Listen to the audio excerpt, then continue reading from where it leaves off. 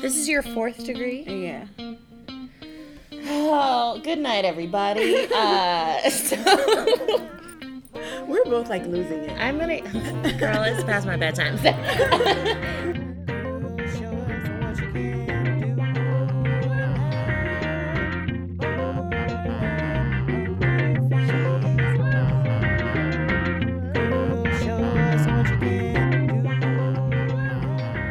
Welcome back, everybody. I am really excited to be here with you guys today again. It's your host, Natalia, and today I'm here with the lovely and delightful Joanna LeBlanc, sorry. And I'm really excited to talk to her today. We are going to be covering a myriad of topics, from what she does on the motivational side to what she does on the intellectual side. She's on her fourth degree, which I just found out tonight, which is incredible. But I'm going to let her introduce herself. Hi, everyone. Again, thank you so much for taking the time to interview me. It means a lot to me, so I really appreciate it. But in any event, just a little bit about myself. I am originally from the Republic of Haiti. I moved to the United States at the age of 9 years old. As most of you may already know, Haiti is a Francophone country, which means that we speak French as well as Haitian Creole. So coming to the United States, I didn't speak English, right? We obviously left our home in Haiti to pursue a better life in America, right? Let's just be real. That's the reason why most immigrants leave their homes. They don't leave their comfortable space of living to come to America to live just because, right? So we came here to pursue opportunities that we did not have access to in Haiti as people who did not have means, like financial means in particular. I mean, we lived pretty comfortably, but we didn't have a whole lot of money. So we came to America, and I'll never forget, when I got off the plane, I looked at the sky, I looked at the buildings, and I was just like, wow, this is different from where I came from. And at that moment, I made a decision to be the best that I could be.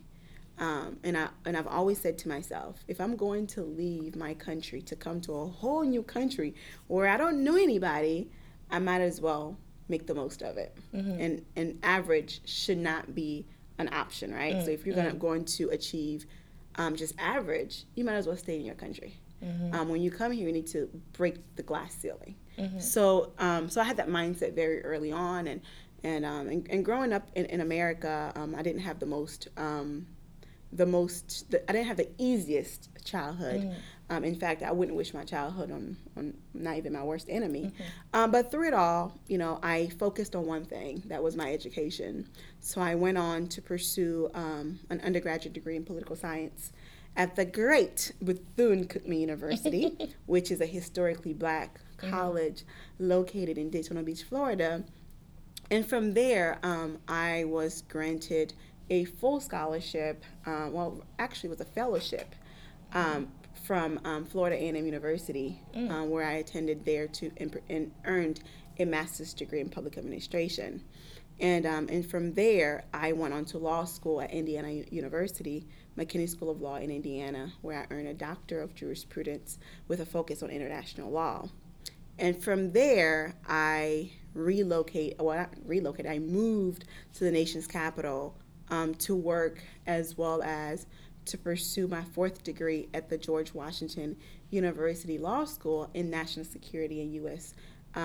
Relations Law. And just to make it clear, I am not a professional student, so as I'm pursuing those degrees, I had jobs. I worked several jobs simultaneously, and I worked in a professional capacity in some of them. So I don't want you guys to think that, she's just been going to school and just racking up degrees after degrees, but I was also working full-time. I mean, sometimes I was working 3-4 jobs simultaneously, because let's just be real. People like me, if you don't work, you don't eat. So, girl, yes. So that's the gist about my background, and hopefully we'll get to discuss some more things. So I want to delve a little bit more into your story. So growing up, you said that it was very difficult, but you still were focusing on your education. Was it because you had that rough childhood that you were like, all I have is my education to elevate me out of where I am, or was there something else driving you towards that? That's a good point. And I think, to be frank, I think that all I had was education. Like, I felt like education was my only way to escape, to have a better future. For some of us, we don't have a cushion, right? If things don't work out, you don't eat, you're homeless, right? And I knew that essentially, like, education was my passport to a better and brighter future. And plus, I like nice things. I like to dress up. I like to get my eyelashes You look done. Fabulous right now. Thank you. Thank you. And I knew that in order for me to have access to those things, I needed an education. And I needed to pursue something that I was passionate about. Like, some of us go to school. We earn degrees in fields that we think will earn us the most amount of money. But for me, it was more so choosing a field where I can be the voice of the voiceless, but at the same time make enough money to support myself, to live a very comfortable lifestyle. Yeah, so again, to answer your question, I think that education was my focus at the very beginning, because I knew it was my only way to escape. And when you say being a voice to the voiceless, what was it for you, or when was it for you that you felt like you were voiceless? So early on, let me just give you a little bit about my childhood. I was abused by my mother's husband, sexually abused. And I told my mother about the instance and what occurred, and the response that I got was not what I was expecting. So at that point, I realized that I had to fend for myself. I had to be my own voice, because nobody else was going to do that for me. Because, hey, when your own mom does not stand up for you, who can you trust? Who can you rely on? And then I realized I can't be the only person going through this. There are countless young people, or people in general, all over the world, and even in my own community, that were going through things, and they just didn't know how to articulate it, or they did not have the strength or the courage to articulate it. And I want to be their voice. And it's interesting, because in spite of me wanting to be the voice of the voiceless, my career interest is completely different. Yeah. So my career interest is in national security. And one of the things that I do right now, I travel back and forth to Gitmo, Cuba, and I monitor legal proceedings of detainees who've been accused of war crimes, and I provide recommendations to ensure that the rule of law is being applied appropriately, and that there is complete transparency throughout these legal proceedings. And in addition, I serve as a commissioner, where I was appointed by Mayor Bowser, where I advise her on how to handle issues impacting the African diaspora through public policy. So again, in a sense, I guess I am the voice of some of her constituents, but not in the manner that you would expect as someone who's been abused. And I want to be the voice of those women who've been molested, women who've been like sexually abused, women who've been assaulted, women who've been neglected. Like, I want to be the voice of these women. But then again, my career path is kind of like different, because I again, like, when it comes to the law of war, when it comes to counterterrorism, intelligence, terrorism, that's kind of like my bread and butter, right? But at the same token, I still want to be the voice of the voiceless, and it's kind of like, how do you combine the two? How do you combine your passion with your bread and butter? I think that is such an interesting point, because we are so often, and I think I've talked about this on a different episode, about how we're so often kind of pigeonholed into one thing, because if we get our degree in this one thing, it's like all of a sudden that's the only thing we can do, and we don't know how to combine our two passions. And you having that passion to be the voice of the voiceless, but you were also like pursuing this completely opposite career field. Did you actively search out for ways to pursue that other passion of being the voice of the voiceless, or did you kind of just like fall into it one day? Someone asked you to do something, you were like, oh, okay, maybe I can actually combine these two things. Good question. You're good at this. You're really good at this. I dabble. You're really good at this. So for me, like, I think I kind of like fell into it.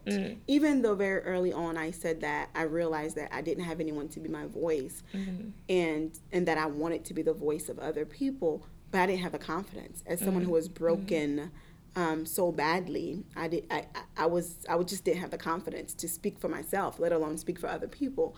But as time went on, I realized that people were telling me that I inspired them. And it was coming from people who didn't even know my story. I was like, I inspire you?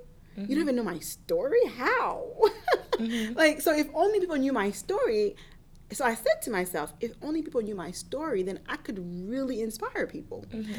So that's when I decided to kind of like be open about like my childhood, and then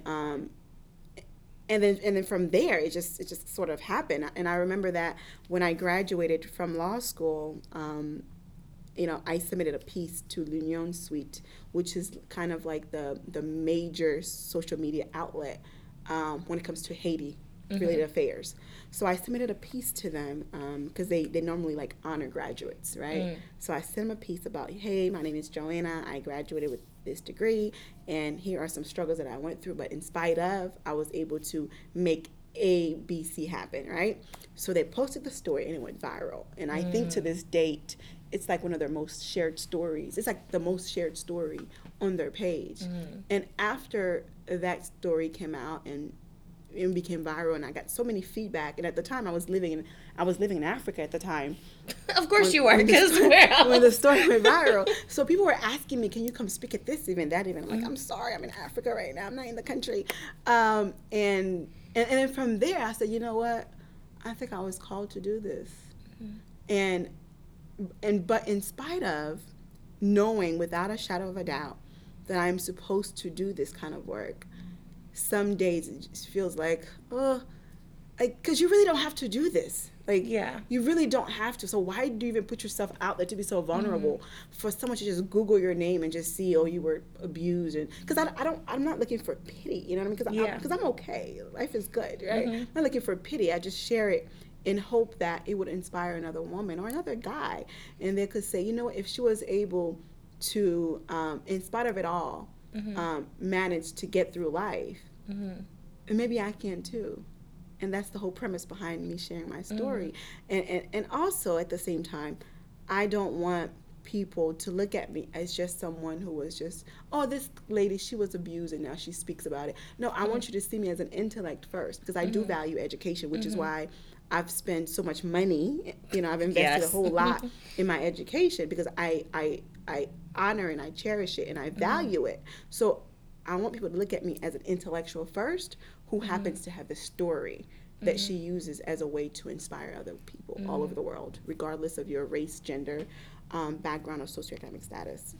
So I just have a quick question. What led you to live in Africa? Because you just swept past that. And what country did you live in? So I've lived throughout the continent of Africa, and I've also lived in Southeast Asia. Okay. So I've lived, at the time, where was I living? I think I was living in either Malawi or Swaziland. I don't know. But generally speaking, I've lived in South Africa, in particular in Cape Town, where I was based at the University of Cape Town, and I was doing research. I was a fellow there.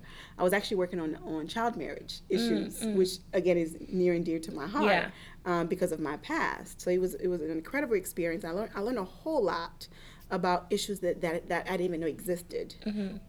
So South Africa, Ghana, the Kingdom of Eswatini, at the time it was called the Kingdom of Swaziland. Oh, did they change their name? Yes. I didn't know that. Okay, teach me something. So the king recently changed their name, and his rationale behind it is that the former name was the name that was given to the country by their colonial master, and they wanted to kind of like get rid of that and have their own, because with your name comes with a sense of pride, right? Yes. So if you get to name your country, you have more pride in it. So they changed it to Eswatini. And also there's this idea that there's rumors, people are saying that like the reason why the king changed it is because people used to get Swaziland mixed up with Switzerland. Really? Yes. No, did they though? I think so too, because actually when I was in law school, I was doing a fundraising to raise money for this organization called Women in Law in Southern Africa. Which is located in Swaziland. And I got with my classmates and I said, hey, we're raising money. This is the organization we're going to raise money for. And they said, why are we raising money for an organization in Switzerland? I said, no, it's not Switzerland. It's Swaziland. They're like, no, it's Switzerland. I said, trust me, I know what I'm talking about. I've lived there. It's Swaziland. So we argued it until, finally you pulled up a map. And they're like, oh, we didn't know. Okay. So Swaziland, South Africa, Ghana, and also Malawi. And I've traveled to a number of, I think I've been to at least 15 countries in Africa by now. And I also used to live in Chiang Mai, Thailand. Oh my God, I love that. So, yeah, right? I want to go. It's a beautiful place, but you will get sunburned. I didn't think, excuse me for my ignorance, but I didn't think black people could get sunburned until I went to. Yes, people need. Listen, I don't know where that lie started. Everybody needs sunscreen. Listen, skin cancer is not racist. It goes for everybody. It is not, and it was there that I learned. And all of us are ignorant to something, right? It was, but I learned. I learned my lesson. And traveling to all those countries, were you doing stuff for law school, or were you just researching? What was the mission behind that? Some of them were fellowships during law school, and I also did a post grad fellowship abroad as well. That is just, you're living my dream. I would love to be able to travel to that many countries and just do what I love. Well, I'm an internationalist, self-proclaimed internationalist. So I actually get excited when I'm in different countries. Like for me, you can just drop me off in like a random country and just let me figure it out from there. To me, that makes me happy. I don't need to speak the language. I don't need to understand the culture. When I get there, I'll figure it out. And I prefer to be alone as well, because I feel like when you travel alone, right, it forces you to interact with individuals that you otherwise would not interact with, because now you have nobody to rely on but some strangers.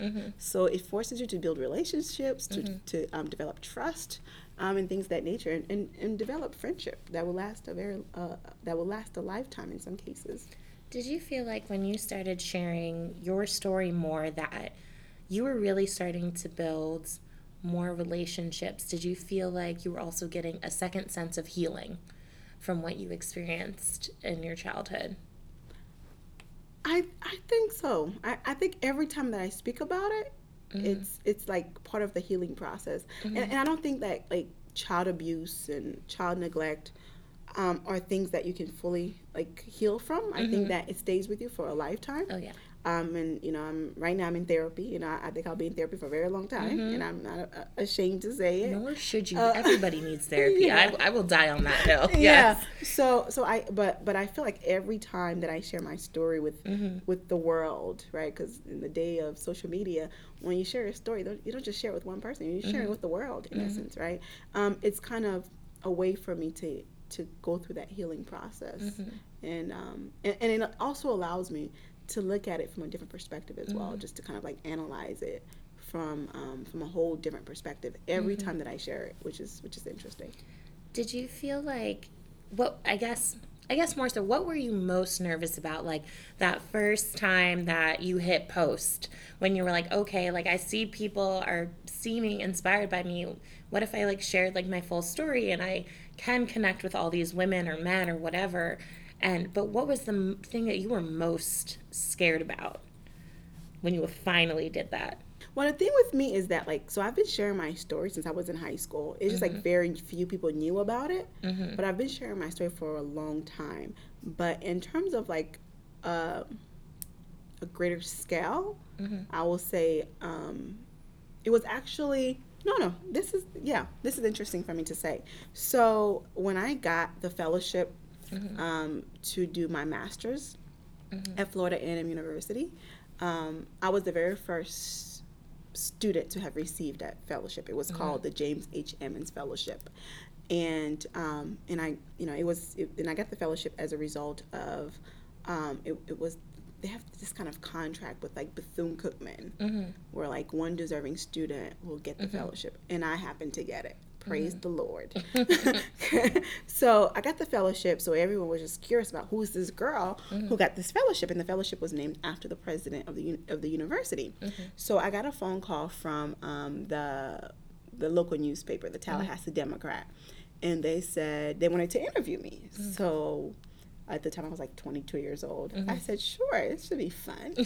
And then they started asking me questions about, my academic journey to, getting where I am at the time. And they also said, how do your parents feel about this? And that's when I bust out in tears and I started crying. And that was the very first time when I had shared my story with a complete stranger. And I cried and I cried and I cried some more. So then the interview ended. And the interviewer at the time said, of course I believe you, but as a journalist, I have to make sure that I get the other side of the story as well. So can I get your mom's information? So I give her mom's information. She called her and still deemed that the story was credible. So she went ahead and published it. So the next morning, so I'm thinking it's published in the back of the newspaper, right? Yeah, no. So the next day I'm on my way to class and I happened to stop at the gas station and my face was on the cover of the Tallahassee Democrat. Homeless, sexually abused student. I was just put all your tea out there. All my business out there. And I had class that evening. And it's a Tallahassee Democrat. Everybody reads the newspaper. Because at that time, it wasn't, social media was not what it is today. Everybody was reading the Tallahassee Democrat. It wasn't the desk of every professor, most of my classmates. And I had to go to class. And I was so embarrassed. Because I'm like, how are these people going to look at me? Are they going to judge me? And some of them reached out to me. They said, thank you so much for sharing your story. You've inspired me. But I was very nervous the very first time. And because one, again, I didn't want people to judge me. And two, most importantly, I never want people to feel sorry for me. Because I want to earn everything that I have, not out of pity, but out of hard work. And I didn't want people to give me anything because, she had this really horrible childhood. I must help her. No, I don't want pity. I'm good. I want to earn things based on merit, based on my hard work. Do you feel like anyone has ever done that to you, though? They pity you, and so it's like, oh, we're going to give her this thing. Because I feel like sometimes as a Black woman that there's this idea, or I worry about the perception that she's Black and she's first generation, so that's why she got to this school, or that's why she got this scholarship, or that's why X, Y, and Z, because I feel like sometimes that's so put out there in social media. So I worry about, I don't know, that perception. Is that kind of how you were feeling, or did you ever feel there was a particular instance when that came about? As it pertains to my life story, my journey, I don't think so. I don't know. I don't know. But I would not want to have access to something simply because you feel sorry for me. Because I'm not sharing my story because I want pity. I'm sharing my story as a way to inspire people. I'm a survivor. I'm a strong woman. I'm intelligent. I have so many great qualities about myself that people can use to further their own agenda, whether it be in the place of employment or as a speaker at their function. So I'm not looking for pity, and I would never want anyone to give me anything because of pity. I want to earn everything that I have.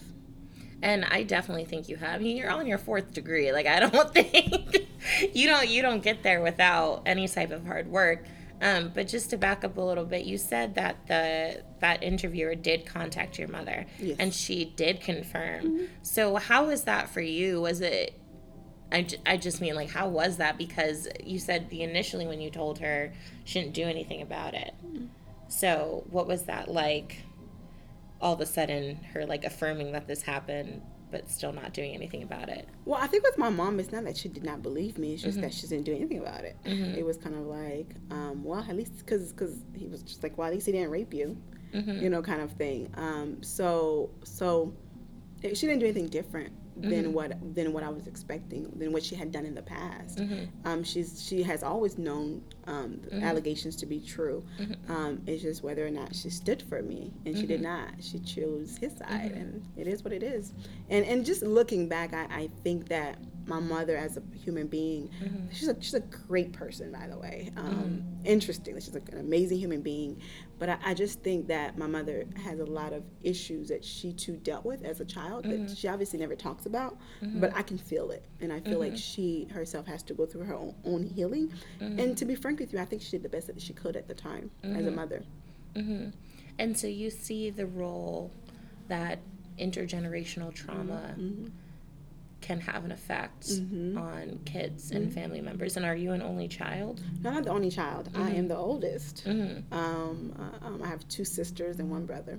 Mm-hmm. And did you see that type of intergenerational trauma trickle down to them, or did you feel like you kind of kept all of that?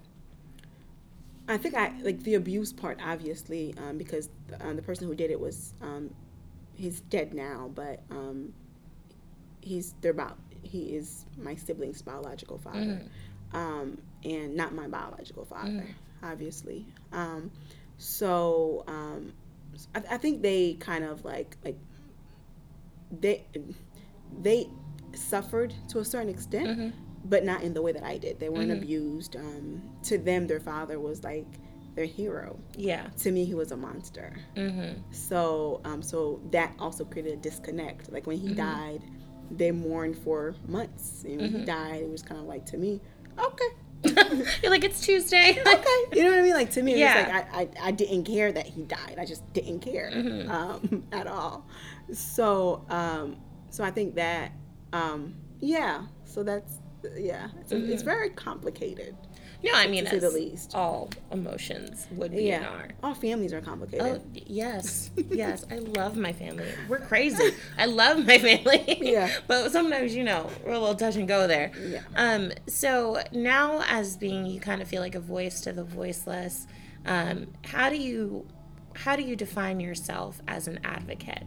Is it pounding the pavement? Is it lifting up another woman when you see that she's down? Is it the little things, or do you think it's like a grand scale?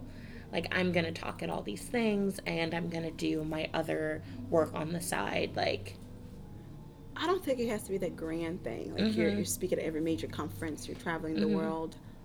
You can do that too, but I think most importantly is, how do you interact with people on a day-to-day basis? How do you interact with your neighbor? How do you interact with the clerk at your school, for example, or better, with the clerk at the grocery store, with the little lady who serves as the door greeter? How do you interact with her? It's those small day-to-day interactions that we have that I feel you can also make an impact. You can also use your gifts and talents to make the world a better place, to uplift women in particular. How do you deal with a woman when you see that she needs help? How do you how's that interaction? So you don't have to be Oprah. It would be great to be Oprah, right? And to have Oprah's money, right? Who doesn't want to be Oprah? But I think each and every one of us has a duty, and we can uplift and empower other women just by our day-to-day interactions. Good morning, good afternoon, how was your day? Girl, you rocking that dress. Girl, you got a pretty smile. Girl, your skin is on fleek. That melanin is popping. You know what I mean? Things that small will make an impact in the lives of women in your own community. You don't have to go to Africa, to Southeast Asia to empower women. What about the women in your own community? What about the women in your family? Like, how do you treat them? So it doesn't have to be big scale. It could be something small. Yeah. And so what is the work? Because I know you've done some work within your Haitian community, right? So what does that work look like? So earlier this year, I was very honored and privileged to have been presented with an award by the Association of Haitian Professionals. The award is titled, it's like a Lifetime Achievement Award, driving change and innovation. For some of the work that I've done in the Haitian community and other places. And so before I was very privileged and honored to have received such award at such early stage of my career.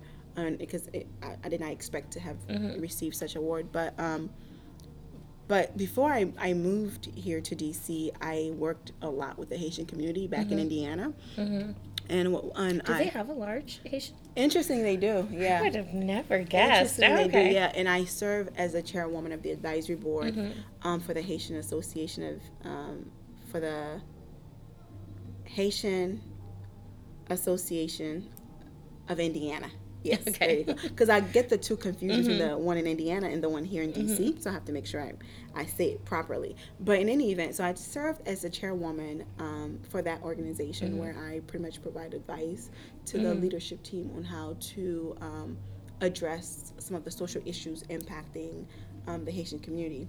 So one of the things that I specifically did as a board member is I reached out to various organizations throughout Indiana and have them travel to a city called Washington, Indiana, where there's a huge population of Haitians.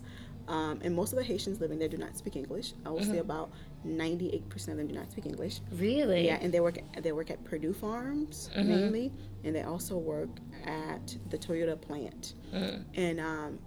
And because of the language barrier, and obviously because of their socioeconomic status, they were faced with all sorts of issues, in particular, labor law violations and just things with renting apartment, just anything you could think of, like someone from a disadvantaged community would deal with.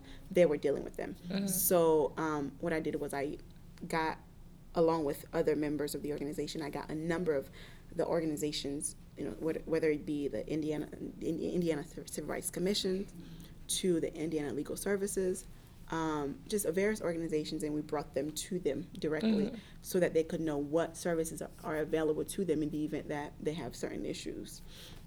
And as a result of this event that we had, some of them brought forth certain claims of not being paid on time or not being paid for overtime, things of that nature. And some of them, some of the various organizations were able to launch investigations. And obviously, whenever you're dealing with that population, a lot of people are afraid to come forward. Yeah. So they will tell me stuff, then I will tell them, well, you have to report it because I can't report it for you.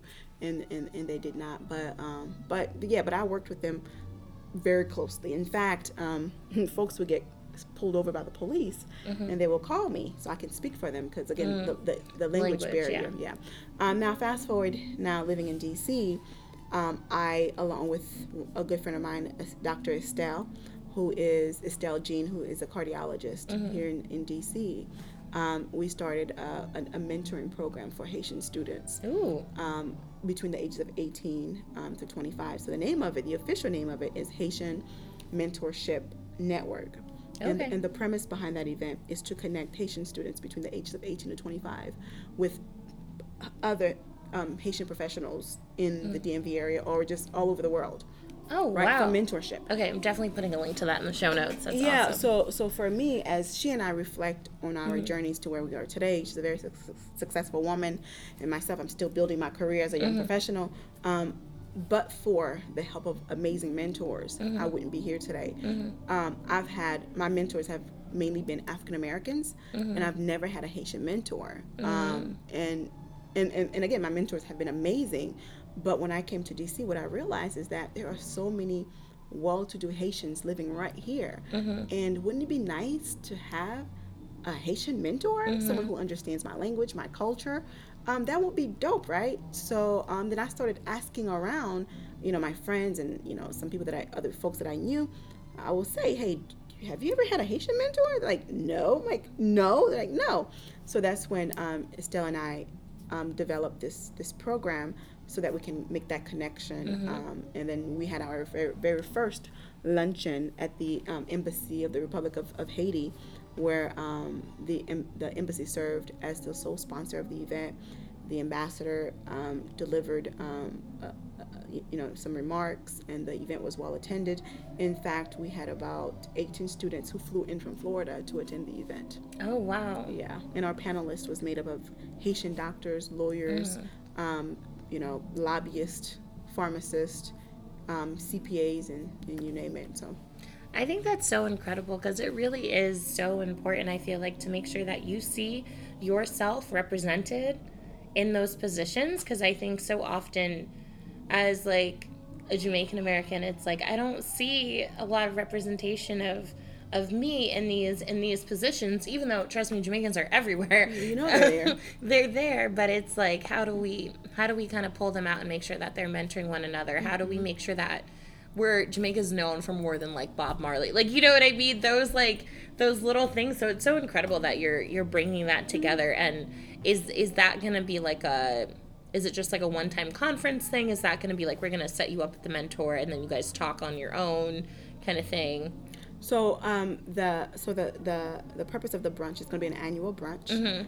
It is to create that space for the conversation around mentorship to be had and for the connections to be made. Now, what we do have is we have a database where mentors, potential mentors, and potential mentees sign up. They provide us with their information, career interests, or their current careers, and then what we do is, but we have the mentees to go back to like the mentor sheet, and they have to reach out to the mentor on their own. We don't do the connection because in this day and age, we want to show we want our young people, because they're amazing. They're just very, very talented, but we want them to, go out there, put themselves out there, go introduce yourself to someone new, go do some research about someone, then reach out to them and have a conference with them, have a conference call rather, and see if this will be a good match. I don't want to do the matching for you.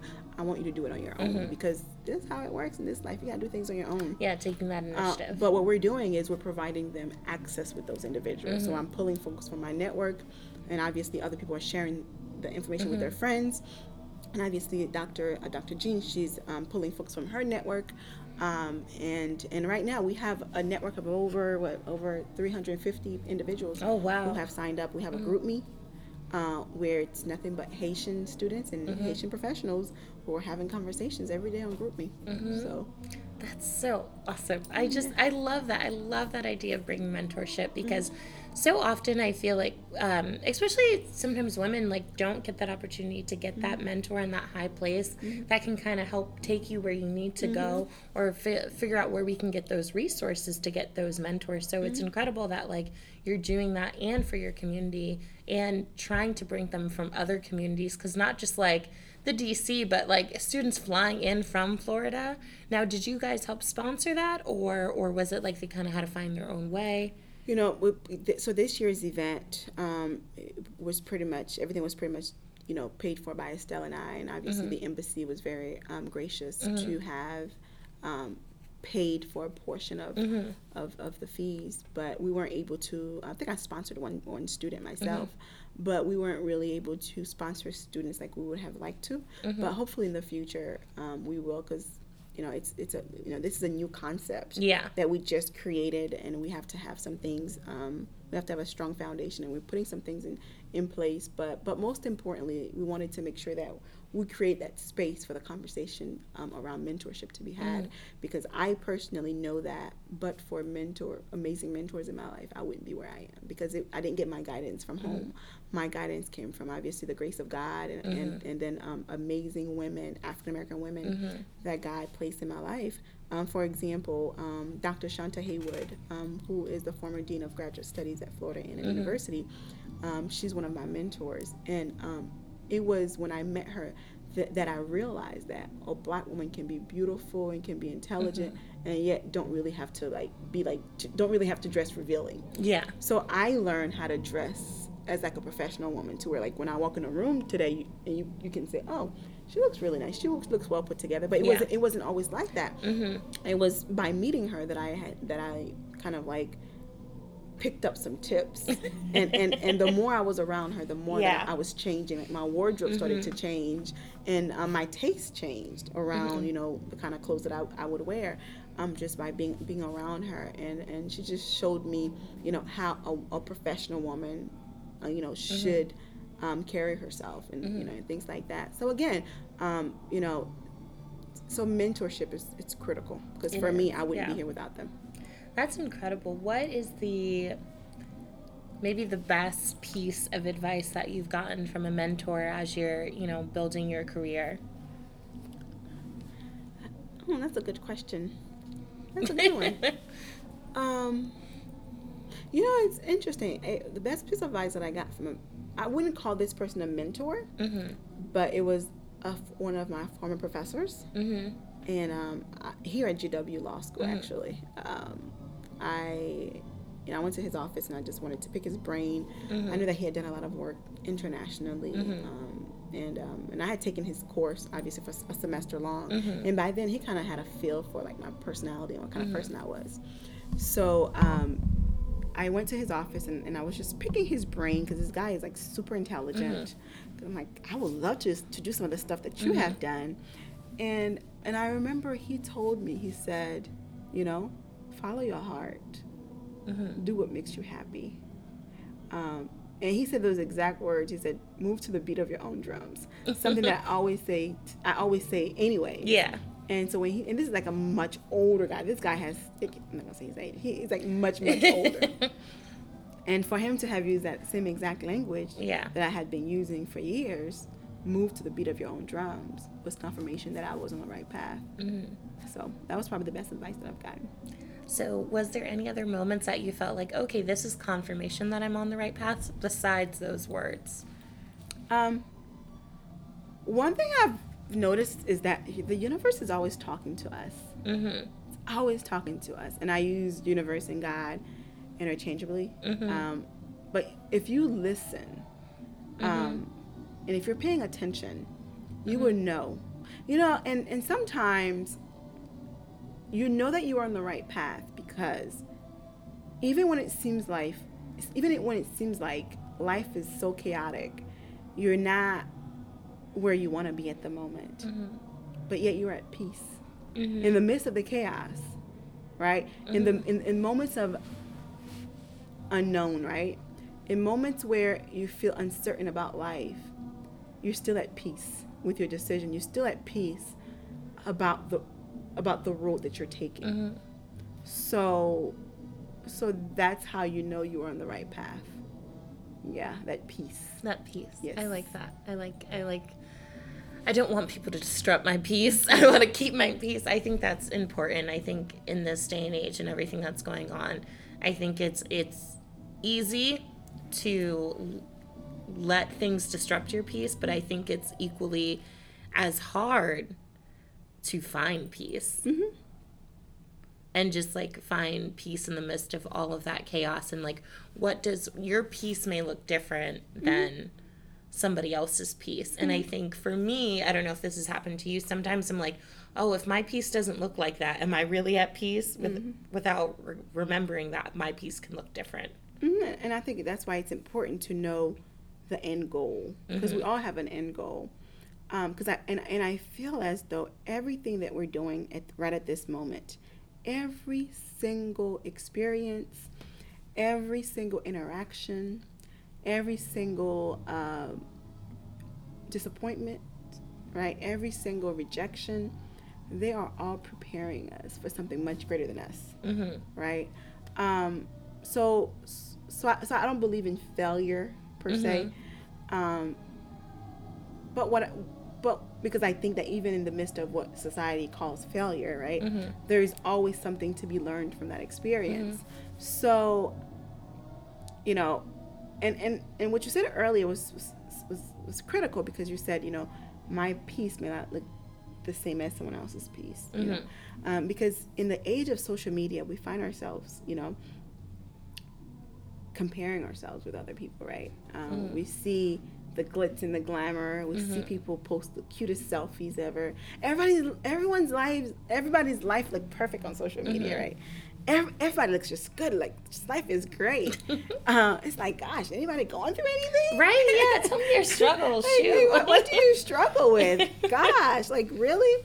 And that's why you should never, you know, compare your journey with someone else's journey, because you don't know their journey. Unless they have given you front row access to their life, you don't know their journey. And it's okay. We all have our own very unique journeys. We have our own very unique paths, right? There are some of us who, you know, we graduate from undergrad today, we get our dream job, right? And we start working, we start making money. We get a dream. Right? We get the husband, right? We get the kids, we get that partner, rather. And you have the kids, you know, you get the 2-car garage, right? You get to, you know, the house with the picket fence. You get all that, right? Life is great, right? And there are some of us, you finish undergrad, and for 5 years you could not even find a job in your field, right? Yeah. So does that mean you're a failure? Not necessarily, you know, because we all have our own journeys, right? You know, things happen in different times for all of us. You know, I do believe in the power of timing. Timing is just as important as preparing yourself educationally. If the time is not right, I don't care how much you push and you fight, it just would not happen. You know what I mean? And the timing is different for all of us, right? So I would encourage folks who may be listening, just don't compare your life to someone else's, especially to someone else's life that you see on social media, because you just don't know. Yeah, you definitely don't know. You don't know.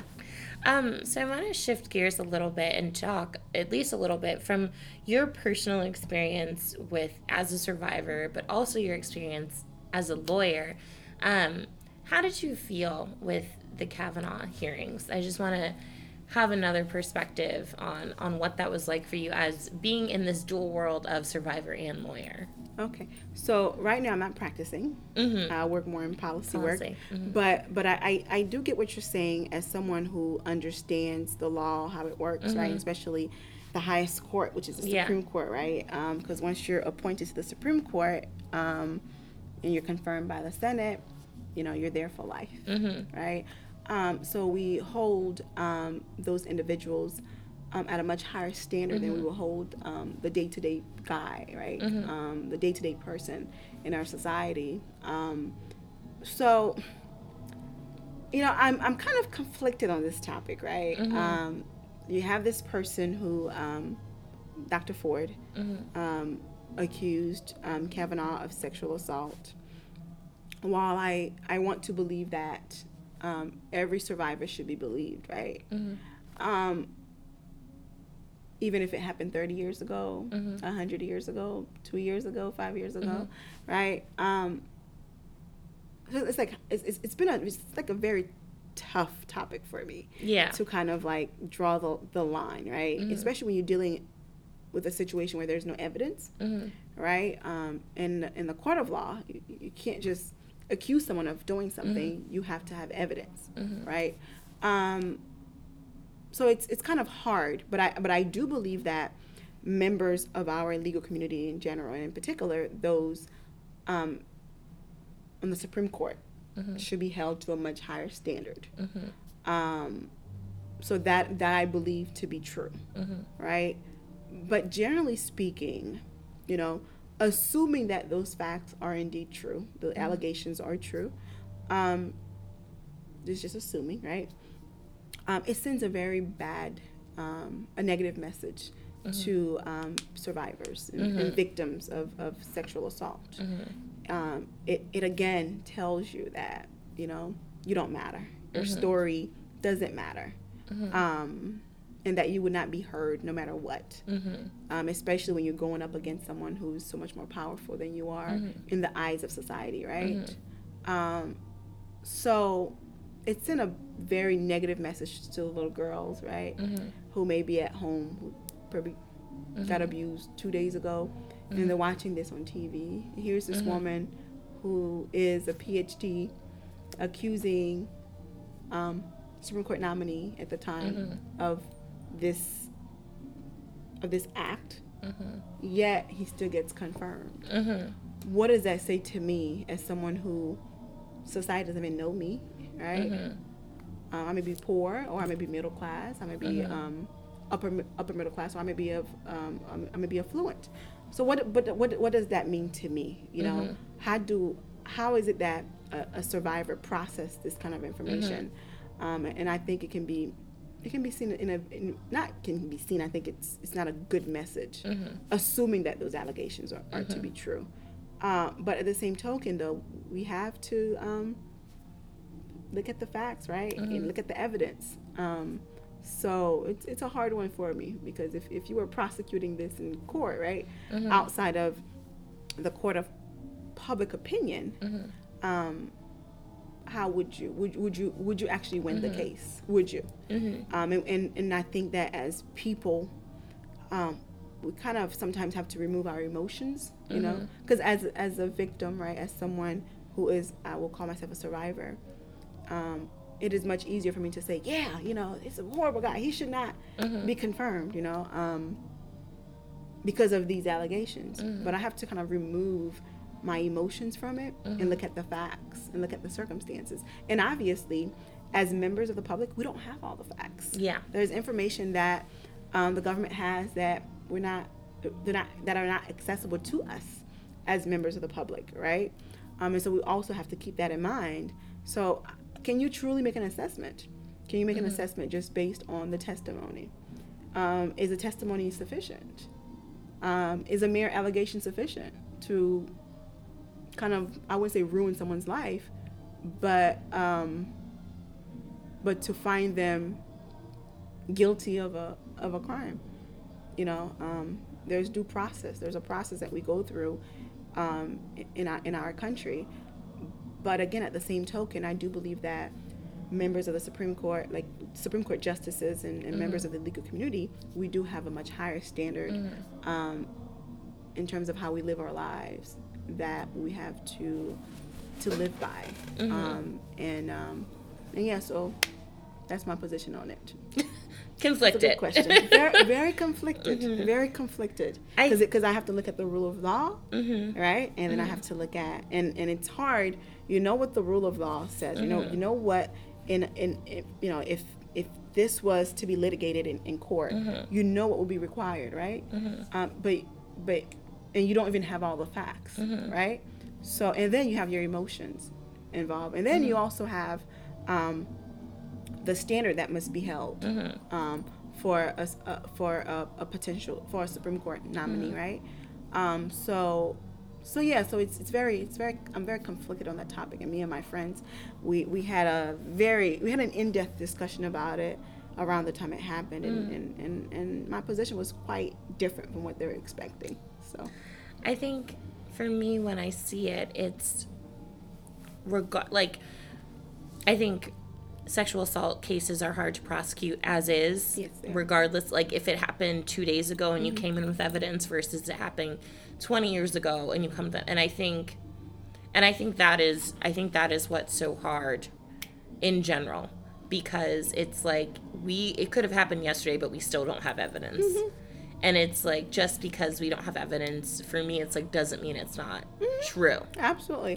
And I think if I'm getting to kind of what your thoughts are, it's like your heart is like, okay, this, but like we also don't have evidence, but that does not necessarily make it not true. Absolutely doesn't make it not true either. And also, just because someone did not report it immediately does not make it not true either. Just because they waited 30 years later does not make it not true. Like, for example, and with children, you have the child abuse accommodation syndrome, where children don't report, abuse like immediately. They report it, maybe a year later, 2 years later, sometimes way, even later on, and it's a known, it's a legit syndrome. So again, the notion of whether or not Dr. Ford, her waiting years later, 20 years later to bring up these allegations does not mean that it's not true. I'm not saying that at all. The fact of the matter is we don't know, right? So it's interesting. It is interesting. No, I just want your perspective as like a survivor and where you're coming from. So this leads me to my last question that I ask all my guests. How do you define being a woman or womanhood? That's a good question. How am I supposed to answer this on the spot? I do this. Everybody. I love asking it on the spot because then you get that real like gut, like reaction, what's on their heart, I feel like I should have written something, be a little bit more articulate with my response. Interesting. How do I define womanhood? So, I like the name of your podcast, by the way. It's not just a pretty face. More than a pretty face. More than a pretty face. Oh, no, you're good. Oh, listen, you're fine. More than a pretty face. Okay. And I say this to say, being a woman is more than just a pretty face, right? It's about substance. It's about kindness. It's about intellect. It's about community service. It's about elegance. So I think that those things define womanhood, not just being, looking pretty, but you are a woman of substance. You contribute to society. You're making an impact every day that you're waking up, based on how you interact with other people. And you're kind, you're understanding, you're compassionate. You are in tune with yourself as a woman. You understand who you are. You understand that in spite of what society may deem to be my flaws, I'm still great. I'm still amazing. I can still conquer the world. And in addition to that, being a woman means that, you encourage other people. You uplift others. Whether it be your next door neighbor, whether it be the cashier at your local Walmart, right? At your local Safeway, right? When you go to when you enter these spaces, your energy is something that is so positive that it makes people feel like they want to get closer to you. They want to know. They want to know more about you, and you make people want to do better. You inspire people to reach for the stars, to understand that in spite of, I can make it because she did. So I think in a nutshell, that is my definition of womanhood.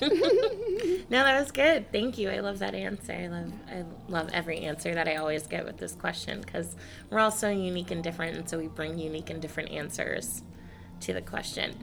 So is there anything you'd like to plug? Anything you want to shout out?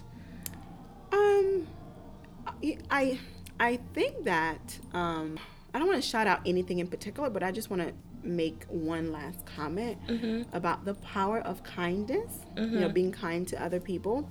I think that that word is such a small word, yet it is so powerful. It can bring about so much changes in our society. Just be kind, right? It doesn't take a whole lot. You don't need money to be kind. You don't need anything to be kind. You just need to exist. Right? That's it. Be kind. Smile more.